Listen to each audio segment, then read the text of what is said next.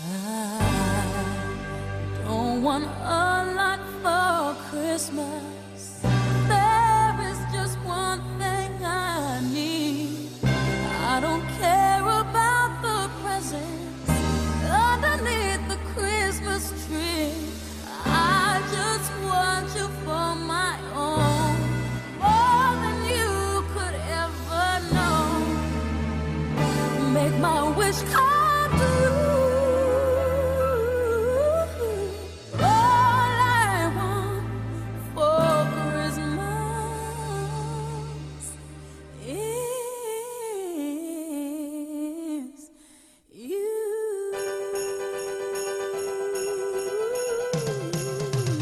Go Magic. Go, Okay. go.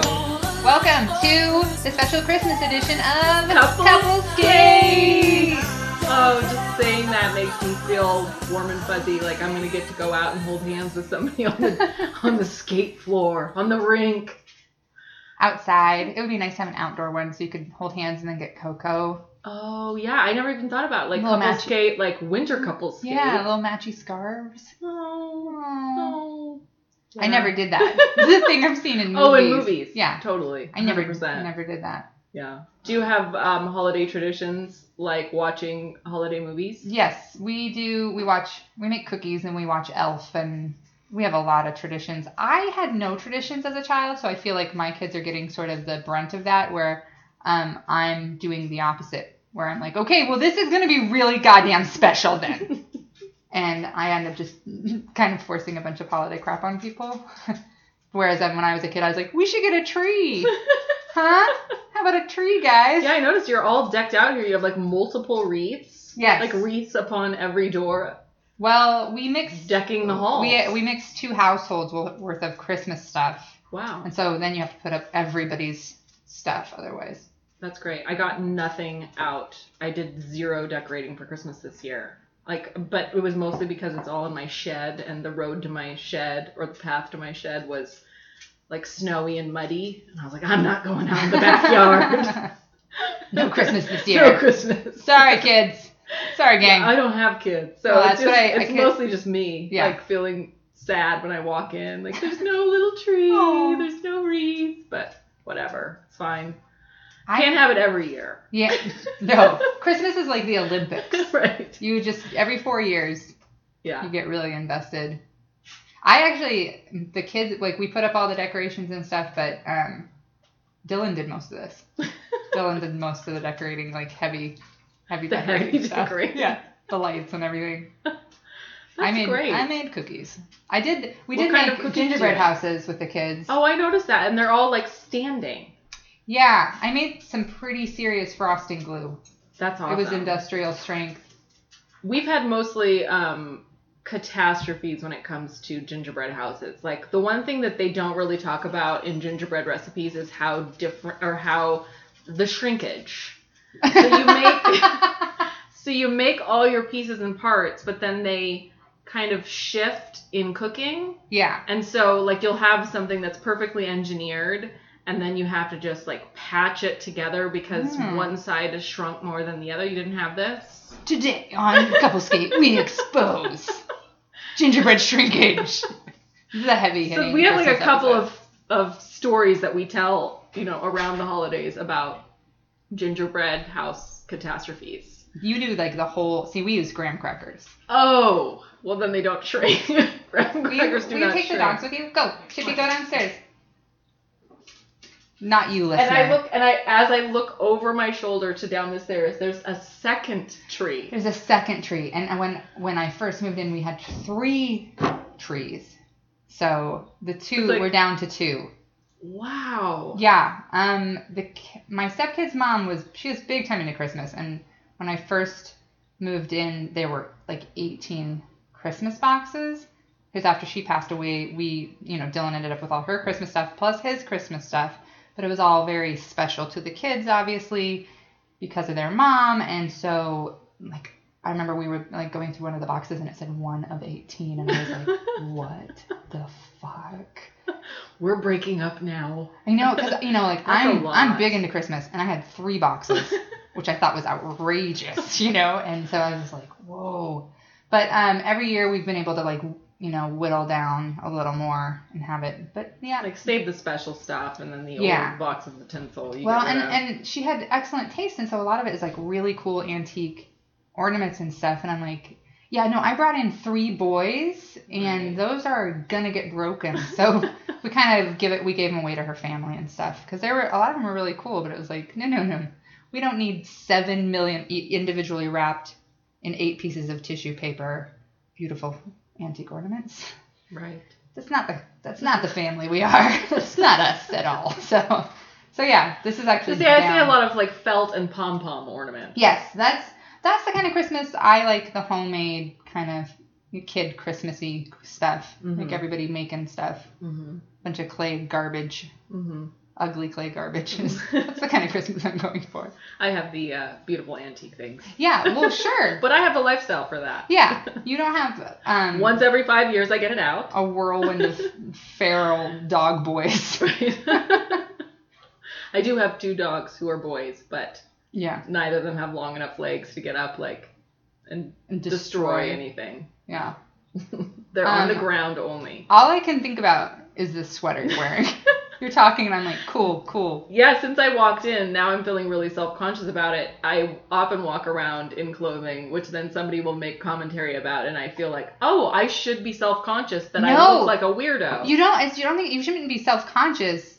I feel like that sweater to me.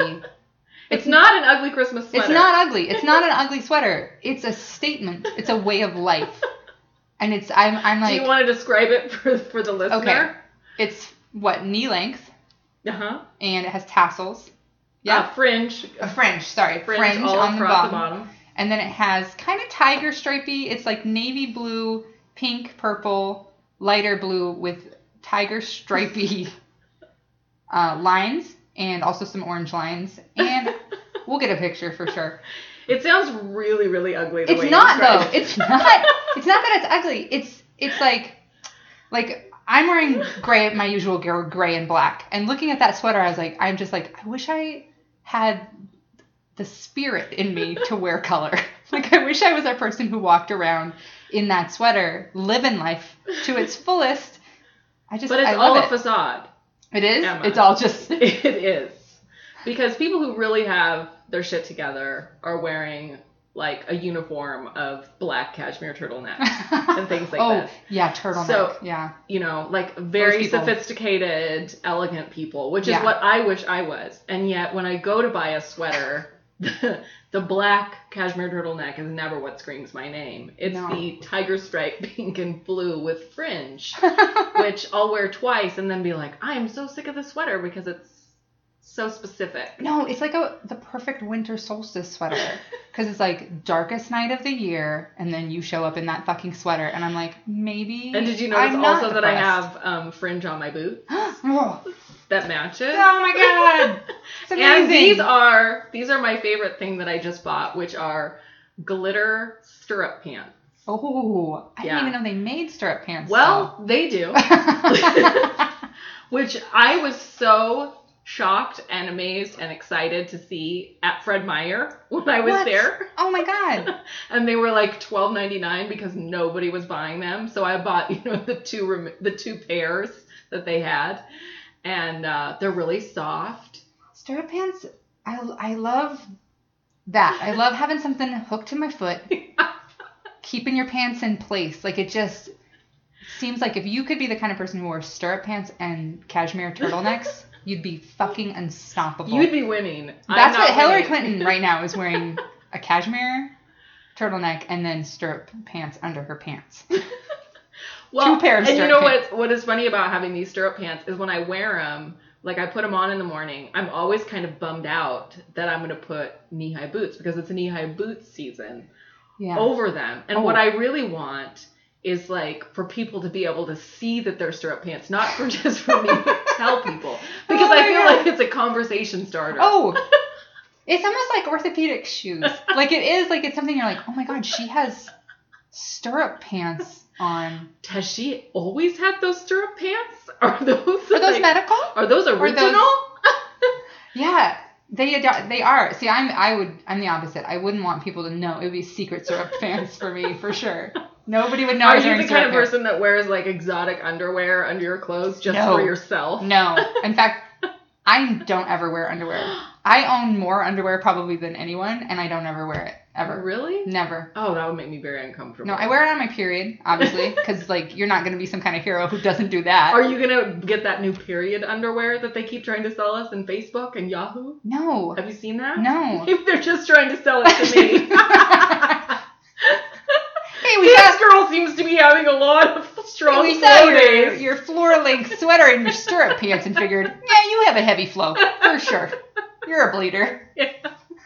Maybe that's what's happening. I assume that targeted advertising that's so specifically targeted towards me is also being targeted towards my friends, and then every once in a while I'll find out that that's not true. I have ad block, so I don't see any of that stuff. Oh my gosh, that's genius. I know, I don't see any of it, so I don't know. Oh, I think you're missing out. Yeah, I kind of want to see on the what... new products. Well, and who do they think I am? Who does Facebook say I am? You know, like, what would they market to me? Oh yeah. Angry feminist newsletters and sadness tissues and maybe period underwear. and padded Yeah, drawers. I get a lot of dating website suggestions. Like, we know you're single. You sure are single. You've been single for a while now. Have you considered going online for this? Maybe online. This seems chronic. Yeah, I know. Maybe fatal. I don't know. I on Twitter, I mostly get movie trailers because you can't block the Twitter one. Oh. So I mostly get movie trailers, and then every once in a while I get... So that's why I get a lot of she's a non-profit... star! She's a star! No. They're like, you spend a lot of time in airplanes. Here you go. That, and then I get a lot of, like, non-profit, like, hey, hippie, Yeah. you bleeding heart liberal. See, I work for nonprofits and I don't get those. That's because they know you're part of the system. Facebook knows. You're over it. We're getting nothing from her. She's making $21,000 a year, working her fingers to the bone for the arts. She doesn't care This about girl needs a husband. More than anything. She needs a provider. Which is true. Let's go into it. Oh no, the other thing you said to me. Okay, I have to ask you about this too. I love that you told me how you got your job earlier.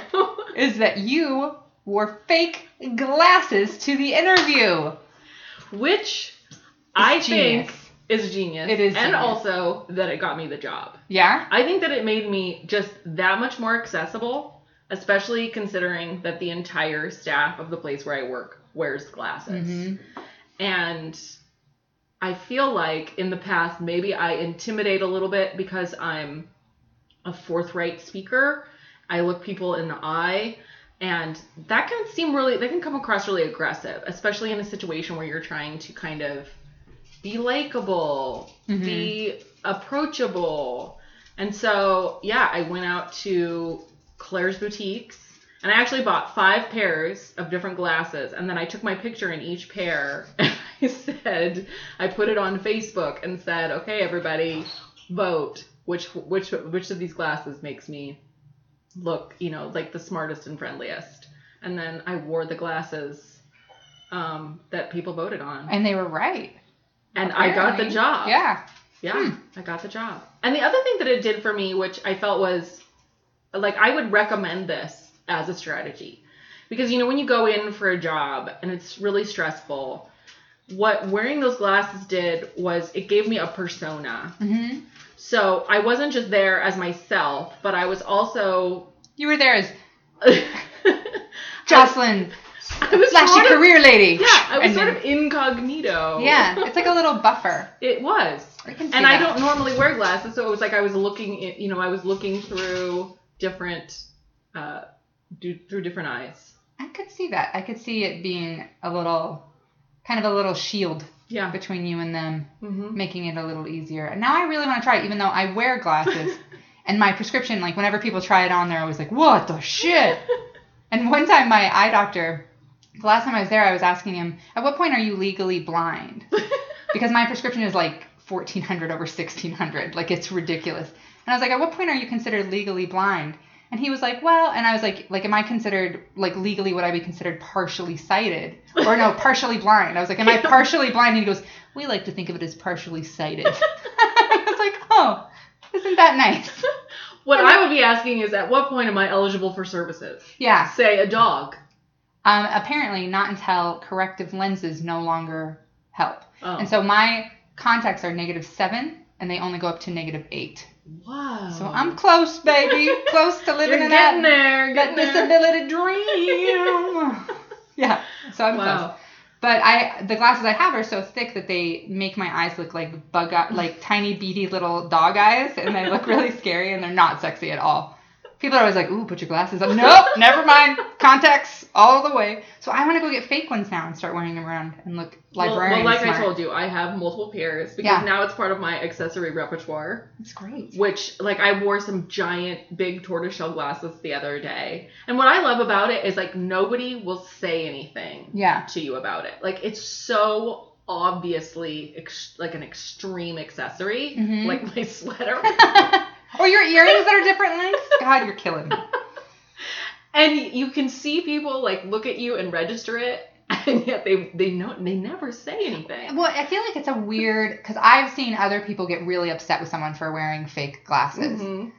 Like, there's a comedian friend I have, Tamara Katan, who's very funny, who just won the World Series of Comedy. He wears, and I'm so sorry to out you here, Tamara, he wears glasses and they're fake. And he wears them just on stage, kind of as like a persona thing, like you said.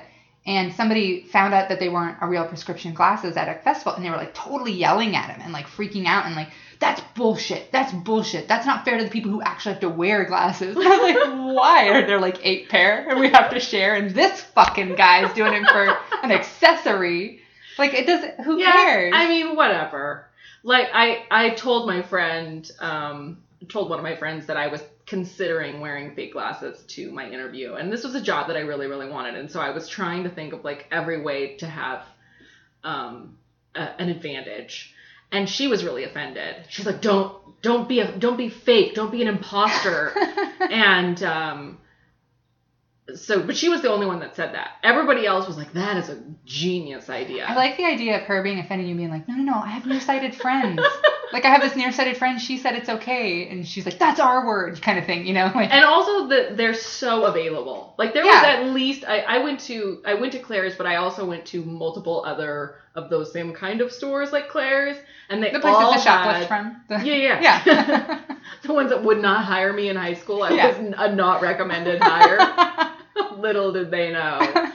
And they all had like multiple pairs of totally fake glasses. Everybody knew when I walked in what I was asking for. It was not like I had to go online and get this, this fake, it wasn't like getting fake ears or something.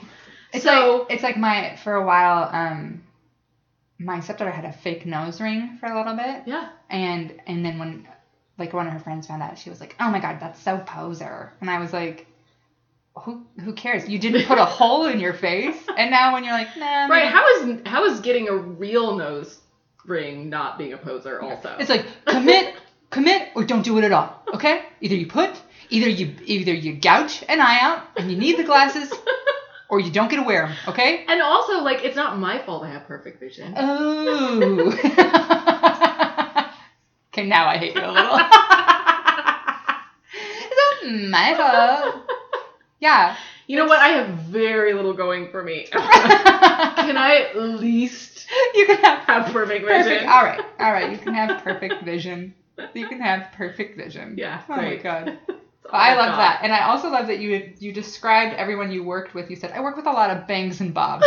And I love that immediately I knew exactly the women you were talking to, the women in the arts organizations who are usually in their like 40s, 50s with the bangs and the bobs. Yeah. And lovely women. Lovely. Worked for them forever. And they all have like kind of statement jewelry.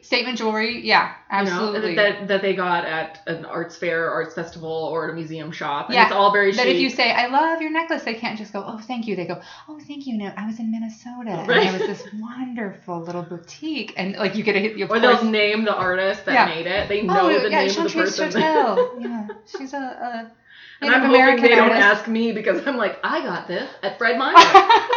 There was a woman recently, a Bangs and Bob, and I was like standing in line next to her somewhere, and I was like, "Oh, I love your necklace." And it was like a little piece of bone and a couple other things, and I was like, "That's beautiful. Is that?" And I was like, "Is that a carving? Is that?" And she goes, "Oh no, it's an original." And I was like, "An original what?" And it was an original tusk that she had gotten in Alaska. Oh. And I don't know, that might mean that it's ivory and very illegal, but I don't think so. But she was just like, "Oh, it's an original," like as in this is an art piece. This is an art piece. It's not a necklace. Amateur. I know. And I was like, oh, okay. And it had clearly cost quite a bit of money, and she was upset that I was like, "Cool necklace, bro. That's nice." No. You can't have something like this. Oh, These things are not for people like you. No, you don't understand. An entire culture was destroyed for this necklace. It's pretty meaningful. Thanks. Yeah, it was very funny. I aspire to that. Yeah. But I'm not there. I'm Jocelyn, starting with this sweater. I believe in you. Today, that sweater and my fake glasses. Tomorrow, real glasses. And Inuit. And I'm going to get that black cashmere just as soon as I can figure out how to afford cashmere. I wish I could wear turtlenecks. I have 2 turtleneck dresses that I bought and was like, yeah, this is who I am Why now. Can't you? And then every time I wear them, I put them on and I'm like, no. Poser. No. Yeah. I'm like, you're not serious enough to be wearing a turtleneck dress around. Who are you? Who do you think you are? Turtleneck dresses. One of them is this beautiful, it was, I got it from a little boutique in San Luis Obispo. It's this dark, dark purple. It's so beautiful. Oh, like an aubergine? An aubergine, yeah. And it's cashmere, and it's gorgeous. And I got it for $12 at this little thrift store. And I wore it once, and the whole time I was like, "You're not fancy enough for this dress. Who are you? You rode to the Dairy Queen on a donkey, bitch. Like, take that cashmere shit off." And I couldn't. I could never wear it again. I felt like an imposter. Really? I never feel like an imposter, not even when I'm wearing fake glasses. But I think because I feel like everybody is kind of a poser. Mm-hmm. And so I'm like, yeah, I'm always overdressed. I'm often, the only one wearing high heels in a situation. And I kind of like being that person. But like I said, I kind of like being that person that nobody will ever call me out on it. But see, and it looks so natural on you. Like, no, it doesn't. But I if just I saw know they wear it. No, if I saw you in jeans and a t-shirt, I would be like, "What happened? Who died? What's wrong? Are you okay?" I do have now, as a woman in my mid-30s, 2 pairs of jeans. I was just going to ask you if you owned jeans. Dylan, when we moved in together, he didn't own any jeans. He didn't own a single pair of jeans. And I was so baffled by that. Like, how do you But see, the reason I don't have jeans is because they're always ill-fitting on me. Yeah, like, I cannot find a pair of jeans that are flattering, that feel good, that I'm not constantly hitching up or pulling down, or like I have short legs, I have wide ass. Like, jeans are really, really ugly on me. And so I think I've developed my wardrobe based on what I feel like is flattering, somewhat flattering. Yeah, because I'm dealing with like a lot of pieces parts here that don't fit together. But it's the wrong ratio, as my mom would say. Perfect vision. Yeah. Yeah. Mm-hmm. Well, all right. Let's get into our usual list here. Okay. What are we gonna do first? Let's do mansplain this for me. Okay. And so I forgot to tweet out our questions. Right. But luckily, from last week. Last week. That's hilarious. Yeah, sure. It was a week ago or a month, maybe more. Oh, but we also forgot to say that this is our holiday special. I said that in the beginning. Oh, we did. It's a holiday special. Let's just reiterate one more time. Hey guys, welcome to Splendid Table. I mean, no, sorry. Couples Gate Holiday Edition. No, last time I asked for some, because I was getting harassed on the internet and crap, and I was asking, should I continue to speak up and say that stuff and get harassed, or is it better for my career and for my sanity to just be quiet?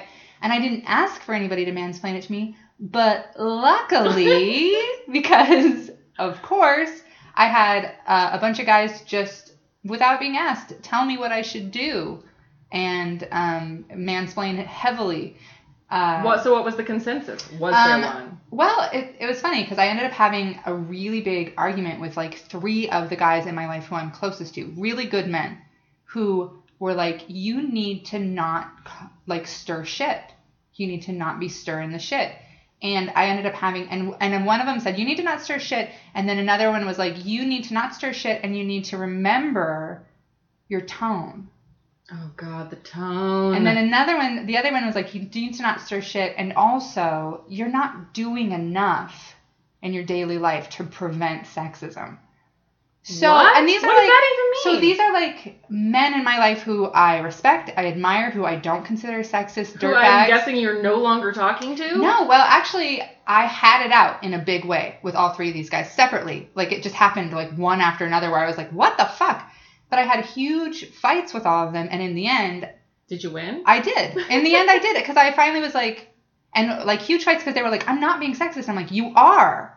And I had this realization that, like, that is so hard for good guys to hear. For actual, like, not dirtbags who you're like, you're a sexist piece of shit, and they're like, whatever. Right. But, like, really good men have a very hard time hearing that criticism. And when finally they were like, oh my God, I'm being really sexist right now, it was very devastating for them, and they were very upset, and they were like, oh my God, I'm a piece of shit. And I was like, no, like, you made a mistake. You said the wrong thing. You believed the wrong thing. But listen to me when I'm telling you that you're being sexist.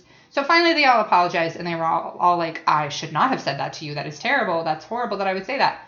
But it was really kind of funny that I forgot to ask for the mansplaining. Got it anyway. Good. You know, it's like maybe we're looking when we don't need to. Maybe it should be, this week it was mansplained to me, since it's going to come whether we ask for it or not. Well, no, I think the whole point of Mansplain This to Me was to kind of preempt those conversations. Don't need to. Like, there are certain things that, feel free, mansplain this to me. I'm up for it. Whereas, like, you know, I think it kind of inherent or built into the term mansplaining is things that you don't really need explained to you. Yeah. Or you're having things explained to you that aren't actually true or relevant or good or like good advice or they're mansplaining something that you're like, I'm the expert in this. You have done this for a year. I've done this for 20 years. I'm the expert. And it actually and I think what more we were going for was like in all 3 of these guys' cases, they were mansplaining something to me because they care about me. And they didn't want to see me get hurt further or struggle further, which I understand is kind of part of that weird sexist where it's like, I care about you and I'm kind of infantilizing you and acting like you can't take care of yourself, which wasn't like, I think what we were going for was more like, you want to help. Here's an opportunity. Right. Exactly. Here's a chance. So yeah, I thought that was kind of a weird, like interesting. Oh, okay.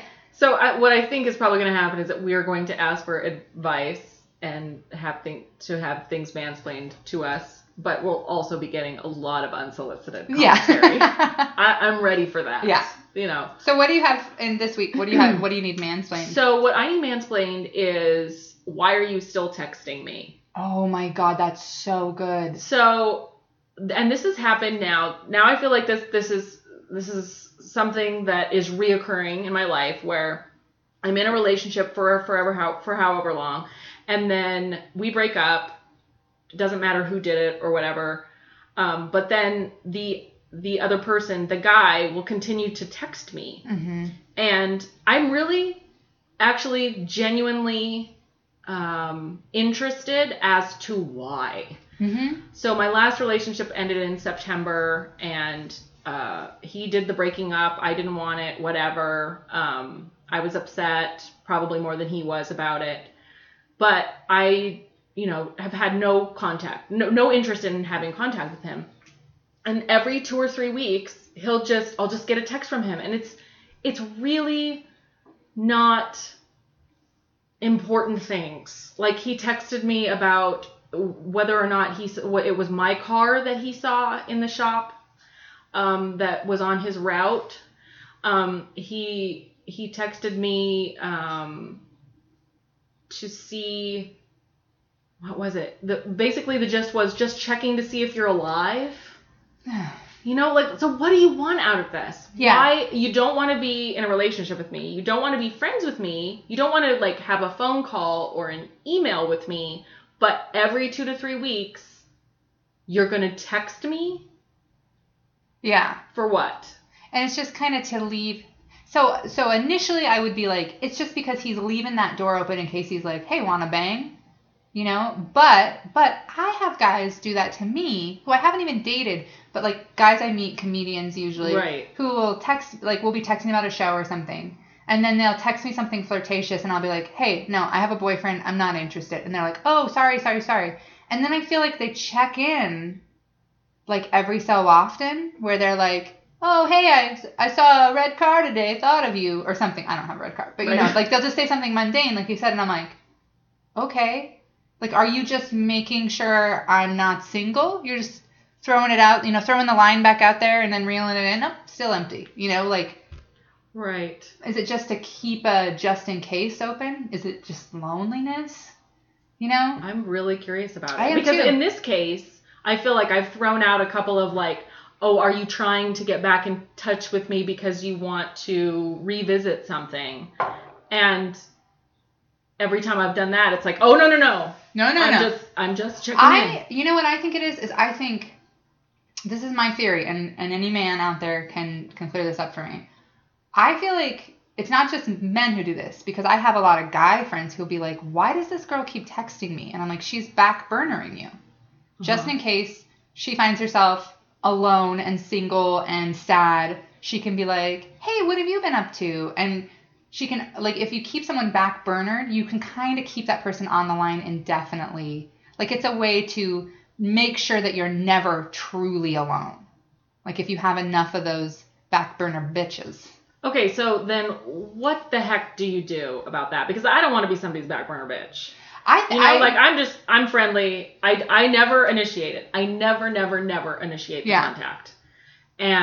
But I'm a courteous person. Yeah. So I respond and say, oh, you know, I'm fine. How are you? I guess it depends.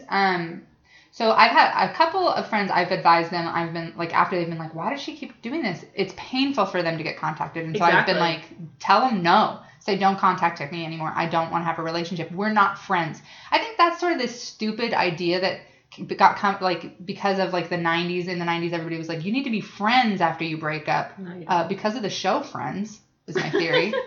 It was like, oh, yeah, everybody has to be friends. I don't believe that. I think it's perfectly fine when you break up to be like, we're not friends. And right. to just I feel like contact, there has to, whether you're going to be friends or not, there has to be a period of no contact. Yeah, total separation. Yeah. And I think it's very painful for some people to continue contact with somebody who doesn't care about them. Well, seriously, it throws me off. Because I'll just be going about my day. And, you know, it's been since September, so I feel like I'm over it. I've moved on. And then I'll get that little ping. And it just, like, it'll kind of ruin my day. Yeah, it's upsetting. Because you were rejected by this person, and then they're continuing to fuck with you. And I think it's a really, like, if you've broken up with someone and you continue to fuck with them like that, I think that's cruel. Like, I think it's cruel to continue contacting someone after you've rejected them. I think sometimes people do it because they know they've hurt someone's feelings, and they don't want that person to hurt. So they're like, oh, well, I'll just continue to pretend to be friends with them. That way they never have to acknowledge that they hurt somebody's feelings. And they never have to deal with like, oh, I hurt this person. I think and that's now the this case person in has this to sit in situation. it. Yeah. I think he's just so... He doesn't want to take ownership for hurting me. Yeah. So he's going to pretend like he didn't really hurt me, or it was just, maybe it was less than... I hear people say like, well, I didn't hurt anybody. Like I've never, this guy once told me, I've never had anybody fall out of love with me.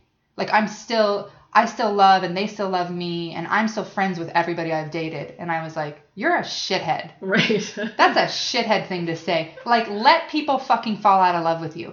Like, accept that you hurt someone and move on and let them move on. Let them process their pain and be done. Right. Don't continue to stick your finger in the wound and be like, whether out of ego or out of the unwillingness to admit that you rejected someone. Right. I think that's a very codependent, like, oh, I hurt you, but I don't want you to be hurt. So please don't be annoying about this. Don't be annoying and be hurt. That kind of bums me out.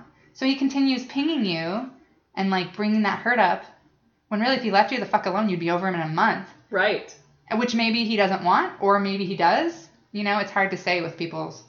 That's there. So. I mansplained that pretty goddamn well, I think. You really did. I mean, we came up with a lot of theories, and I'm interested in hearing from somebody who, you know what, I would like to hear from somebody who does that. Yeah, because me too. I don't do that. Yeah. And I don't, like, I will resist any form of communication. I'll be like, it's all over. Everything is gone. And on either side, whether I'm the breaker-upper or whether I'm the break-uppee. Yeah. So I'm really curious, for somebody who actually does that, what is the reasoning? I wouldn't be surprised if men were like, oh no, he's just trying to fuck you. Like if I'm putting all this emotional stuff and being like, maybe, and if a lot of guys are like, nope. Guys are just always trying to be like, can we still fuck? But I don't know if that's not what I think. I think it's more emotional, but I'm interested to hear from someone who does it. Right. In fact, I know people who do it, and I'm going to make them answer. Please. Yeah, because I've been curious, too. Because, like, after my divorce, I purposely was very careful to not give any loose ends that way. Yeah. To not be like, but maybe someday. Because I was like, no, this is hard enough. Right. Without this idea that maybe we work this out. So I was very careful to never do that. But I have friends who've gone through divorce whose ex just continues to be like, I think about you all the time. I miss you. And it's like... Whether you do or whether not. Whether you do or you don't. Keep it to yourself. Yeah, leave them alone. That's what I feel like. Yeah. I mean, I'm not a loose ends person. Yeah, me neither. Once that Band-Aid is ripped off, it's done. Yeah. And I want to move on. And I feel like you should give the other person the peace to move on. I feel like bridge burning has gotten a very bad rap. Right. When really it can be a very healthy way to be like, you and I are not a good... Yeah, me too. I'm like, we're not a good fit. We're done here. Like, I've gotten shit for, like, blocking people on Facebook when I'm like, no, I have nothing left. I don't want to... Do we need to continue to pretend to have a friendship here or a relationship? Like, we're done. We're done. I don't understand the people that remain friends on Facebook with their exes. No. I mean, that is the first thing that I do. I do not want to see where they are, what they're doing. No. And all of these people are like, oh no, I'm friends on Facebook with all my... I mean, that's so painful. I had to make a rule that people... I want to pretend they died. Me too. I had to make a rule that people couldn't tell me about my ex's Facebook. Oh yeah. Because people would be like, did you see that thing he posted? I'm like, I'm not friends. I blocked him on every social media for a reason because I don't want to see any of that stuff. I think it's the healthiest way to go. Me too. Yeah. And I think, unfortunately, social media has made it easier for us to keep people in our lives that do not need to be in our lives or are not healthy to have in our lives. Yeah. So, I don't want to be part of that. No, I'm a big time unfriender. Like, and a couple of people have been like, that's so junior high to unfriend somebody. And I'm like, why? Why is it it's having healthy boundaries to be like, nope. You know what's terrible is having people in your life that you would never continue to have in your life if there wasn't social media. Yeah, exactly. Like people that I was not friends with in high school that are now my friends on Facebook. Why? Those people, if we had been living 25 years ago, those people would have just disappeared from my life forever. Yeah. And now I have to like look at their baby pictures. Yeah. Why? Yeah, my abusive, shitty after high school boyfriend who was a complete monster to me and stole my car friended me on Facebook a few years ago. And I accepted just out of pure what? And he like started messaging me. He was like, you look real good. You seem happy. What's your car? And I'm like, what are you doing? Now? You still drinking Coors and fucking playing death metal? Yep. Cool. Great. Right Delete. on. Lives in Cuna now. It's pretty happy. It's pretty happy too. But like I was like, why are we don't need to be friends. No, we don't. Okay. So what do you need mansplained? I don't know if I have anything this week. Like I said, I've gotten a lot of unsolicited mansplaining in the last few weeks, and I don't This is your opportunity. No. What's your conundrum?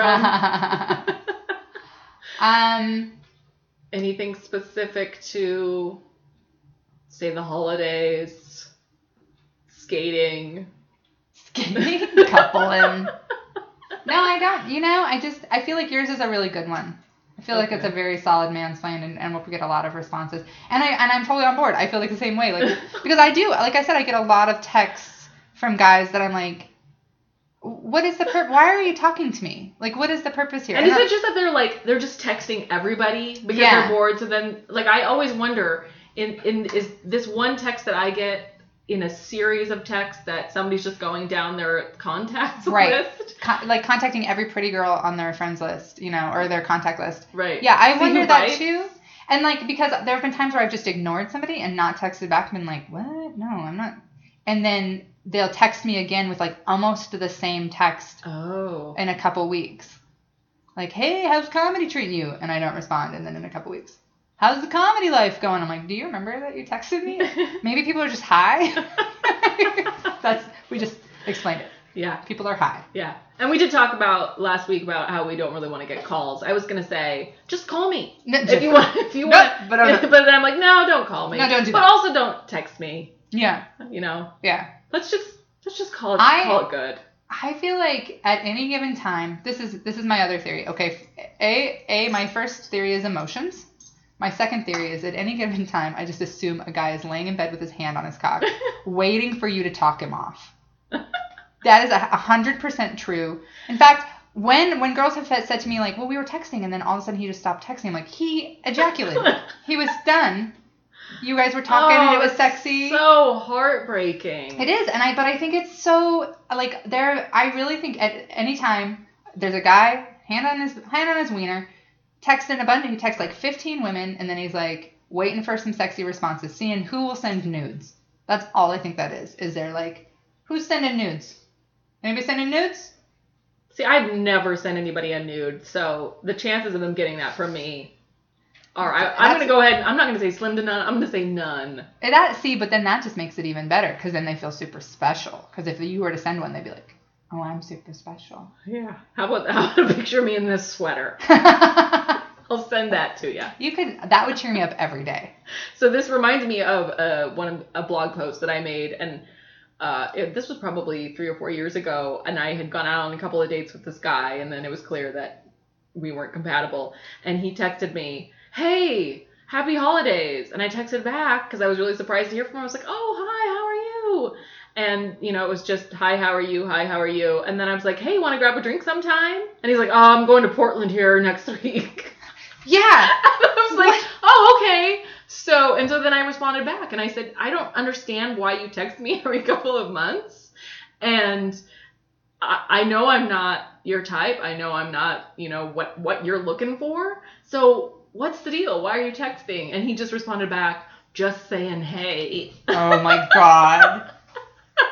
I was like, really? As he texts his boner, right? Damn it. They're onto us. Doesn't want to go have a drink. No. But he just wants to say hey every 2 months for the rest of our lives. I just want to stay in touch. A little bit. Right. You know, at a limited amount. Just the most, benign, banal, non-comments. Yeah.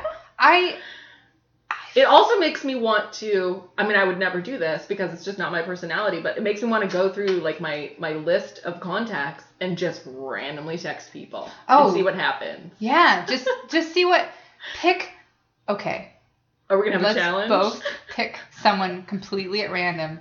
From now on, we text that person every 2 weeks. Hey! But it has to, just someone random. Just saying hey. Hey! And if they're like, hey, do you want to hang out? No, I don't want to hang out with you. Saying hey. Maybe we should pick guys that have done that to us. But we'll text them every day. Hey.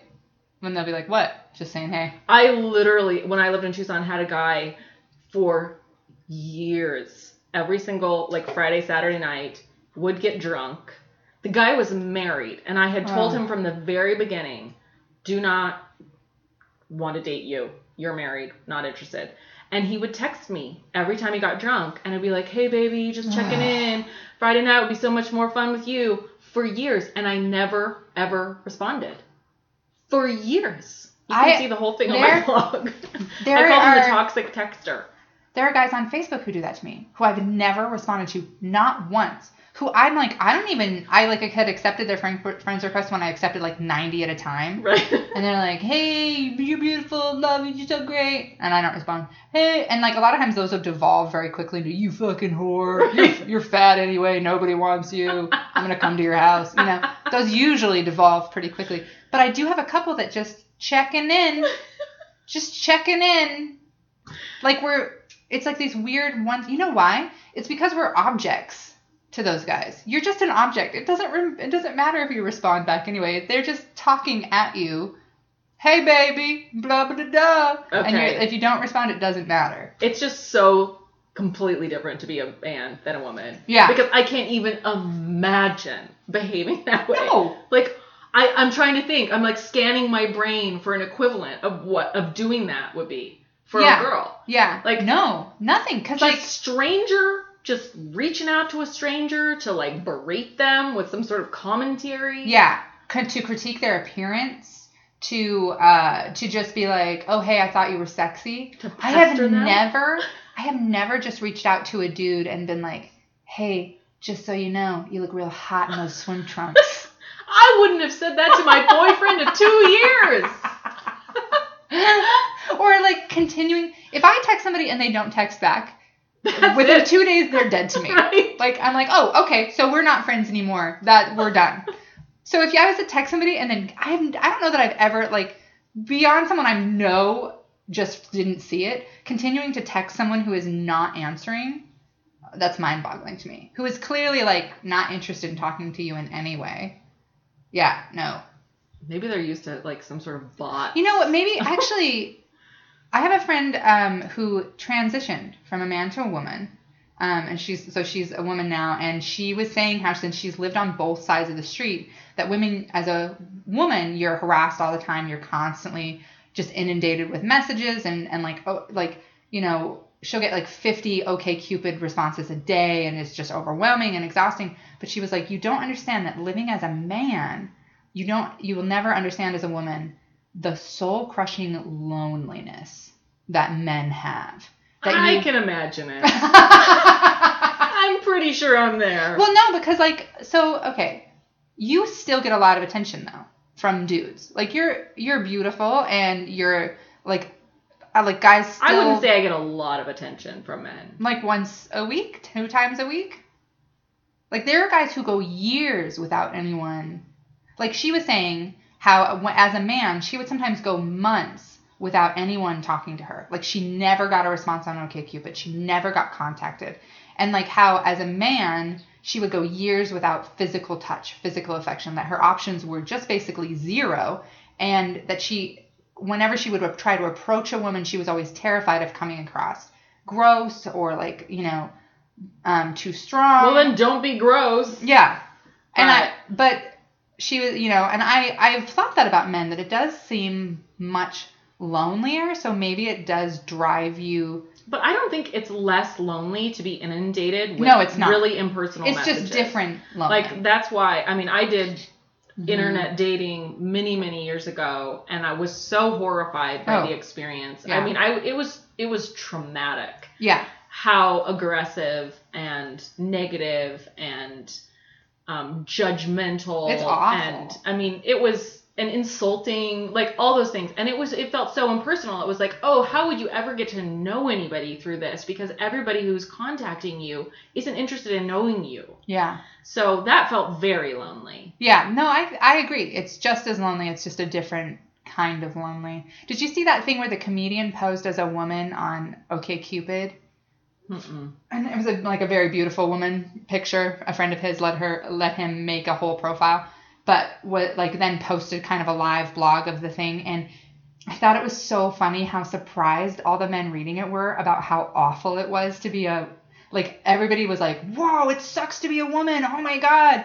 And he was saying how he would be talking to men and they would be like, are you gonna fuck me or not? And he'd be like, no, I'm just kind of looking for a relationship. And they'd be like, fuck you, whore. But then offer a bunch of abuse. But then when he would go back to those same guys and be like, hey, I was a man on here pretending to be a woman for, you know, a journalistic piece, they would be like, oh, sorry, man. I'm sorry I used that kind of language with you. I didn't mean to be rude. But I would use it to a woman? But I would use it to a woman, no problem. But because you came out, like, none of them were mad that he had, like, catfished him. They were just like, oh, man, I'm so sorry. I was so rude to you. Like, how fucking telling is that? That a lot of these guys apologized once they figured out it was a man. They were like, oh, I would never talk to a man this way. I was like, oh, Jesus. And even if you're not on a dating site, like, you get so much solicitation. And it's a different kind of lonely and sad. But I sometimes think that in much the way men are really surprised by how awful it is to be constantly inundated, I think it would be probably surprising to just nobody ever gave a fuck about you. Like, no one ever was like, hey, you're pretty. And that's why guys think we want that. Maybe guys think, like, I would love for somebody to contact me and tell me I look nice in my swim trunks. That would be great. You are hot. You are hot. Yeah. Yeah. Should we collectively, as a gender, just start doing a ton of that? And then they'll be like, oh, I feel good. Like, maybe we just all need to start lady-splaining and like replying actually to everything a guy posts, but also spend a ton of time being like, you're hot. Well, I don't know if you follow Aziz Ansari at all, but he's done this. He wrote the book about modern love and a lot on texting. And my favorite part of it is it's so easy to do it the right way. Yeah. It's not like you have to be a master manipulator and, a Lothario of language to get a good response. Like, you have to make a tiny, tiny bit of effort. You need to be specific. You need to ask for a date at a specific time and place. Like, it's so easy to do just it right. Show you're a civil person. Yeah. Show you're a human being. Like, honestly, it takes just the tiniest bit of charm to, like, get a response instead of just being a horrendous asshole. And honestly, I feel like anytime I would meet a guy who wasn't just entitled, I would want to sleep with him out of principle. Mm-hmm. Because any guy who was like, hi, so nice to meet you. Don't feel pressured. I would love to buy you a drink. Not a big deal if not. And if a guy could do that and not be an entitled prick about it, it's like, I feel like you'd go out with him on principle, Totally. Just because you'd be like, sure, you don't make me feel threatened or like I owe you sex. Sure, this could be fun. Agreed. I mean, when I think back at who I've gone on dates with, it's because they were just courteous people. Yeah. And they weren't necessarily people that I was attracted to or that ended up having a relationship with. They were just courteous and civil and, made me feel like I was a human being by talking to me and looking me in the eye and, noticing something nice about me and flattering me in a not creepy, gross way. Yeah. Like, sure, I will go out with you. Yeah. That's that easy. Do that, shut-ins. You guys. Do that, shut-in. All right. Let's move on to this week in moms. You've got some mom stuff. No, you start. Come on. All right. I'll start. This week in moms, my parents came. I haven't done a show in Boise for quite a while, and my whole family came to Liquid to see me do comedy. And, my family was not super on board about the whole comedy thing for quite a while. They were really like, oh, this caused your divorce. You're just hanging out in bars, legitimate concerns, I suppose. But they were really supportive and it was really fun and we had a really fun show. And afterward, my mom wrote me, for Mother's Day, she had written me a whole list of joke premises.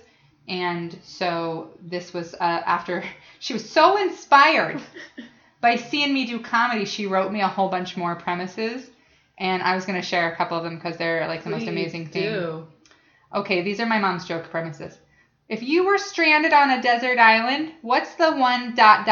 question mark? So she's telling me these. The other night, she came over and was telling me these. And I was like, that's not a joke. And she's like, well, you fill in the ... You're the comedian. And I'm like, but that's not... It's like half a thing. And she's like, well, I'm not the comedian. Use the truth or dare game to ...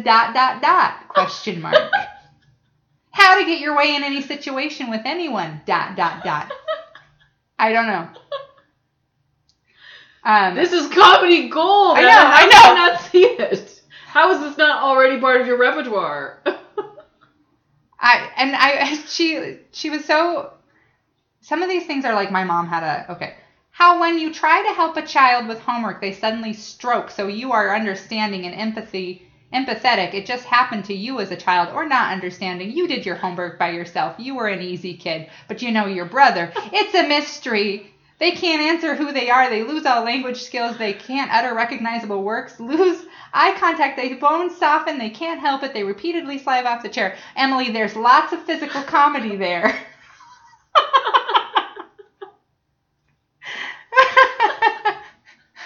I just love that she writes these in like a stream of conscious, and then she always tells me, you know, there's lots of physical comedy there, and you're so good with your body. You're so funny with your body. And I don't know what that means, but I really enjoy it.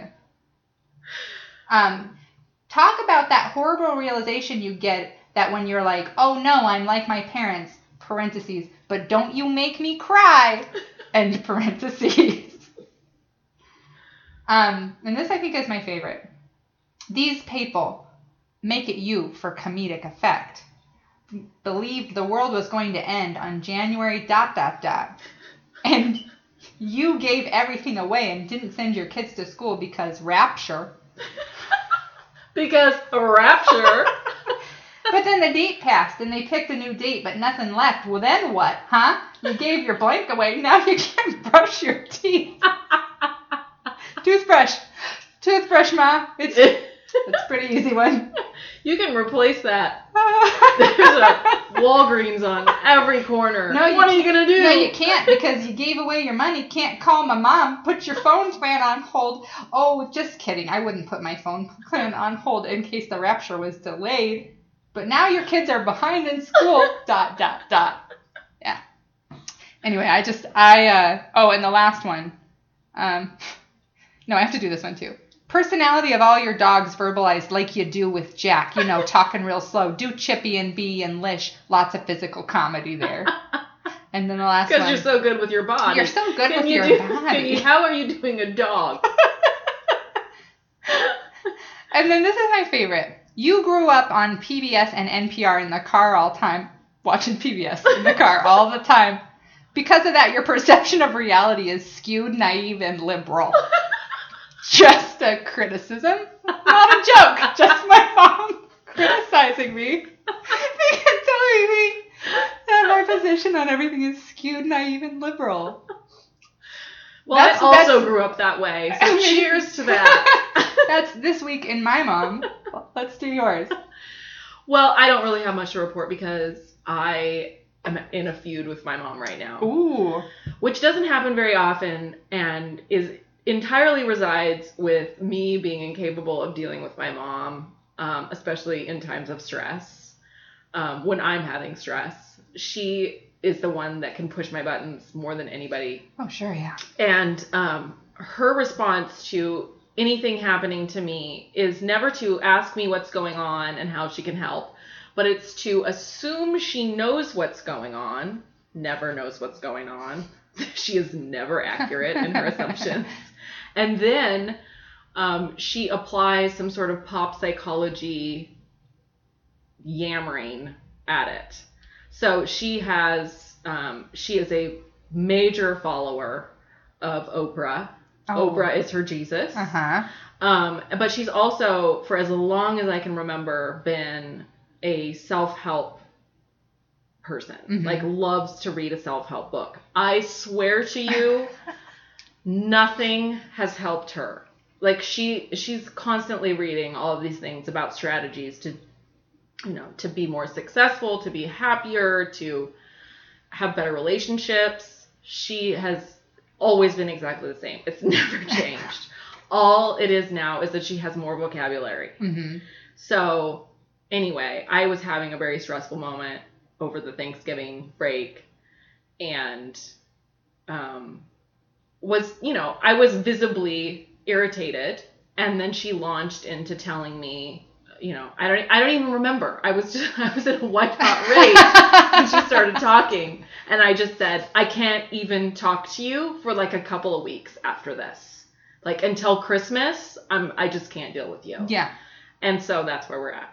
So you're not even Well, what's going to happen is that she's going to write me a letter. Oh, God damn it. Yeah, and it's going to have some newspaper clippings or magazine clippings. No, your mom does that too. Yes. Oh, so she won't actually have a phone conversation with me or a conversation with me in person.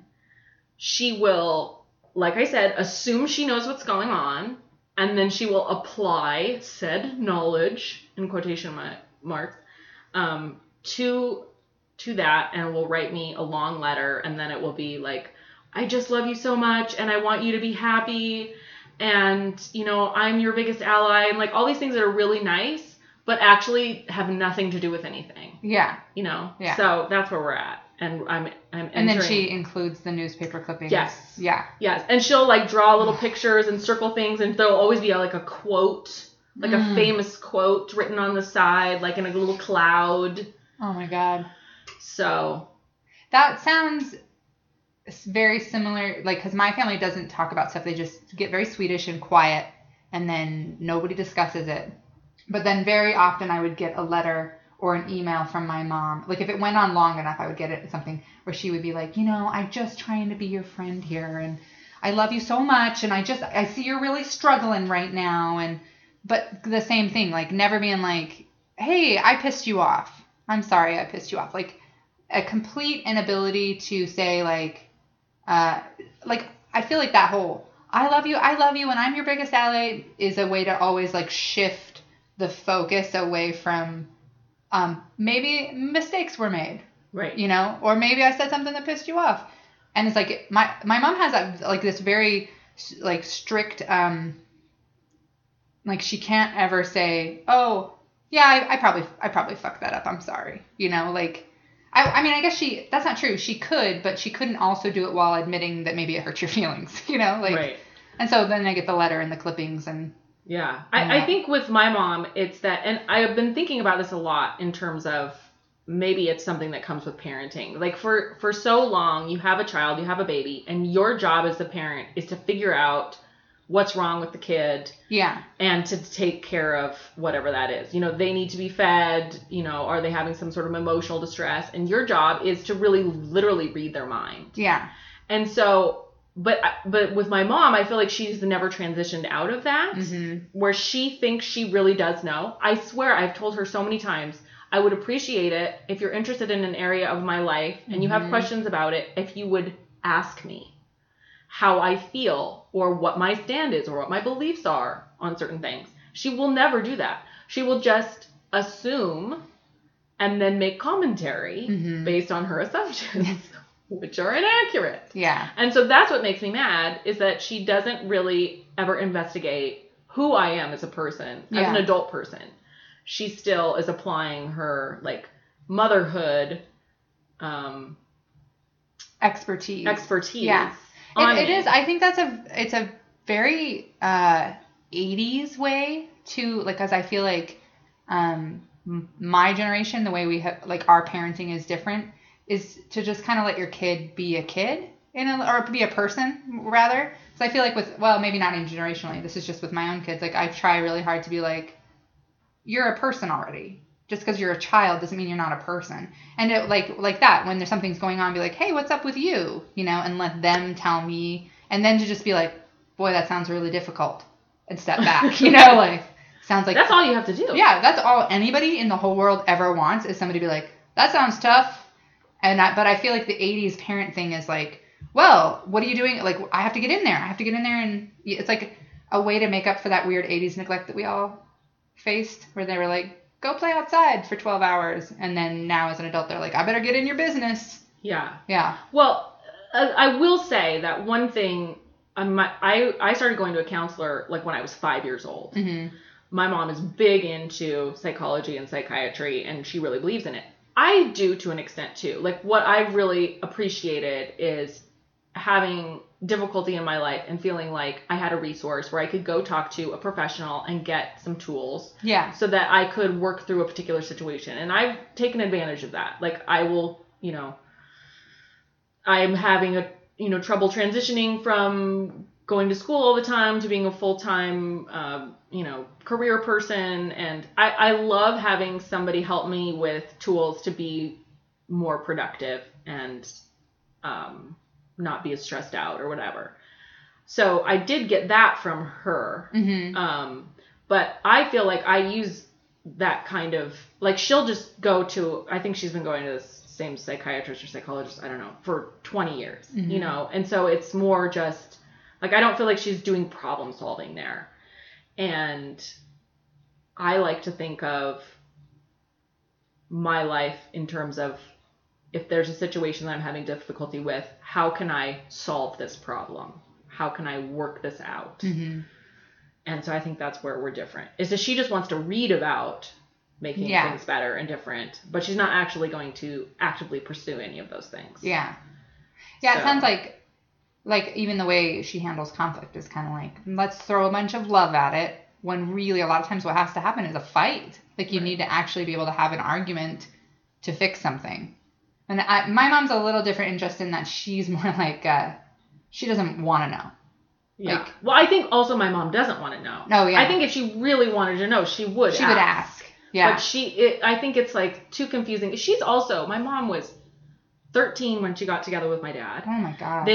They were all together all through high school. They got married right out of college. They went to college together. So she has, and she's not been a career person. She did go to college, but she's worked with my dad as his kind of, you know, sidekick for her whole life. Mm-hmm. So my life is completely baffling to her. Yeah. You know, like, Yeah. I'm 38 years old and single and I don't have any kids. She cannot relate Yeah. to where I'm coming from at all. Yeah.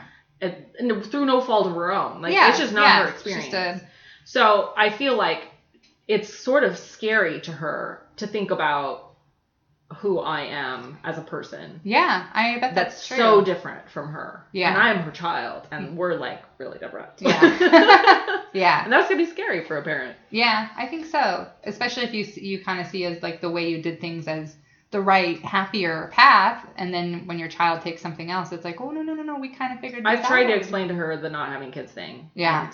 And it's like, it offends her spirit to think Yeah. that I would not. I mean, she had 4 kids. Like, motherhood was it was like the ultimate dream and goal and opportunity, and Yeah. she's like, what? I feel like sometimes, not just women, because I've seen men do it too, parents, because you invest so much of yourself in parenting, it's hard for people to admit that a lot of it sucks. Mm-hmm. And so when somebody's like, oh yeah, I don't want to have kids, I just want to spend my own money and do things and travel, it's like they take that really like as a personal attack. Yeah. Instead of just being like, cool, go do that. Yeah, my mom was a great mom. What my not having kids is not commentary on her. Yeah. Yeah. It's not like I had such a terrible experience with my parents that Yeah. I don't want to be a And parent. it's hard probably for her to see that that's not a commentary. Yeah. Okay, let's do our last one. Okay. Because I gotta get ready for this show. All right, people I hate right now. Who do you hate right now, Joss?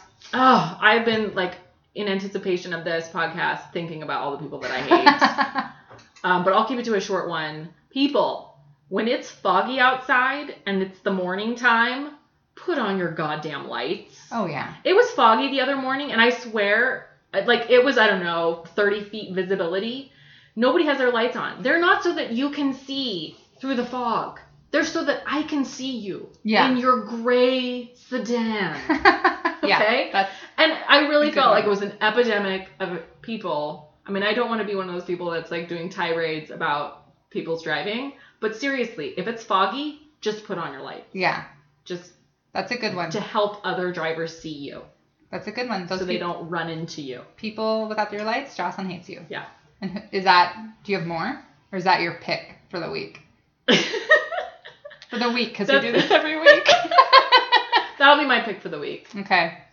Mine, I didn't think I had one, and then yesterday I was out Christmas shopping with the kids, and we were over by Milwaukee. No, we were over by Franklin, you know, where you go over to Cabela's in that area. And we were stopped at a light, but we were right up by the railroad tracks. So I stopped behind the railroad tracks, not parked on the railroad tracks, because I watched that video in Driver's Ed. Yeah. It's terrifying. So I was parked, but it was also like I wouldn't have been much more forward. I was just like 2 feet back from the thing, but then there wasn't actually room. I would have been right on both railroad tracks. So I was stopped there, and this truck behind me, gigantic truck behind me, the guy starts losing his mind and screaming and honking, like losing his mind. And I'm kind of like, no, I'm not. The light is red. Right. There's nowhere for you to go. It's like 8 feet, if Right. that, And I was like, no. So I sat there while through this light, he lost his mind. So then the light turns green, and I pull up, a little further. He pulls up next to me, and I have a car full of kids. I'm in a minivan. I'm a tiny little lady. He rolls down his window and starts screaming and flipping me off and like flipping out. And so I go to roll my window down, and he's like, nope. And he starts to drive away, but he's turning left. So he pulls like 4 feet forward, and then he stopped because there's 5 cars in front of him to turn left, and there's actually nowhere to go. So I pulled up next to him with my car full of kids, rolled down the window, turned up my Christmas music, and had all of my children flip him off and yell, "Merry Christmas!" And that's why you have children, Jocelyn. That's the only fucking reason. There's a lot of good reasons, and Also, all of them involves things like that. Flipping people. Yeah. He had a Trump sticker also, by the way. And like after he got in front of me, I was like, okay, that makes sense. So we all flipped him off, and my kids thought it was the funniest thing in the world. But as we were like parking, I was like, like that guy's clearly trying to get to the mall to go Christmas shopping, is a rage-filled Softic plastic bag, just a fury, just like, "Ugh." And I was like, you're yelling at an obvious mom and a bunch of kids in a minivan, like what, a week before Christmas? Like, that's where you're at, buddy? Not even a week, a few days before Christmas. Having worked retail for more Christmas seasons than I care to count, I will say that the least Christian, the most horrendous behavior is always at the Christmas I totally believe that. season.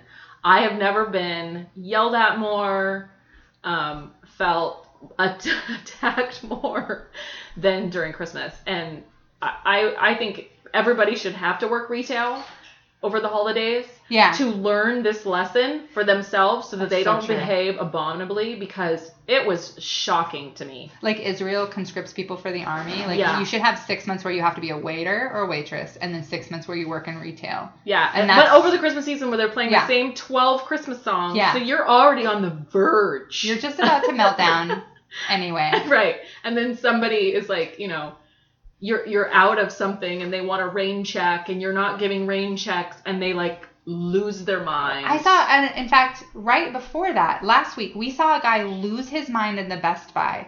Like, I was at customer service. We saw a guy lose his mind in the Best Buy. Like, I've never seen before. Like, yelling and screaming. Dylan, do you have to be a part of every podcast? Do you want to say something? Do you have something to... Come on. You just can't help it. It's our producer, Dylan Haas, everybody. Dr. Dylan Haas, our goodness. Producer.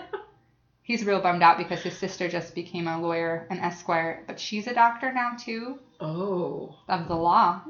So he's not the only doctor in the family anymore. He's been kind of pouty. It's been a hard week. It's been a hard week for the Haas. Decorating. Yeah. Is it me, or does he have a lot of cologne on right now? That was a lot. That was a lot. I feel like he was maybe trying to impress you. He just came over here. He just came over here and looked at. He brought his cologne in. It looked at the knobs, he's like, I'm just adjusted gonna the come in here dials. and bring my cologne over. Oh, hi, Jocelyn. No big deal. How are you? Like your sweater. Anyway, on that note, you do have work to do. I do. And I've got some Christmas baking to do. But you aren't going to come to the show tonight? I honestly really wish that I could do anything that wasn't just slaving away for the holidays. All right. Well, we'll do another one of these before I go back out, and it'll be in a week. Like next week? Yeah, in a week, because it's a weekly podcast. Dylan, this is a weekly podcast. Couples Kate. Couples Kate weekly. All right. Happy holidays!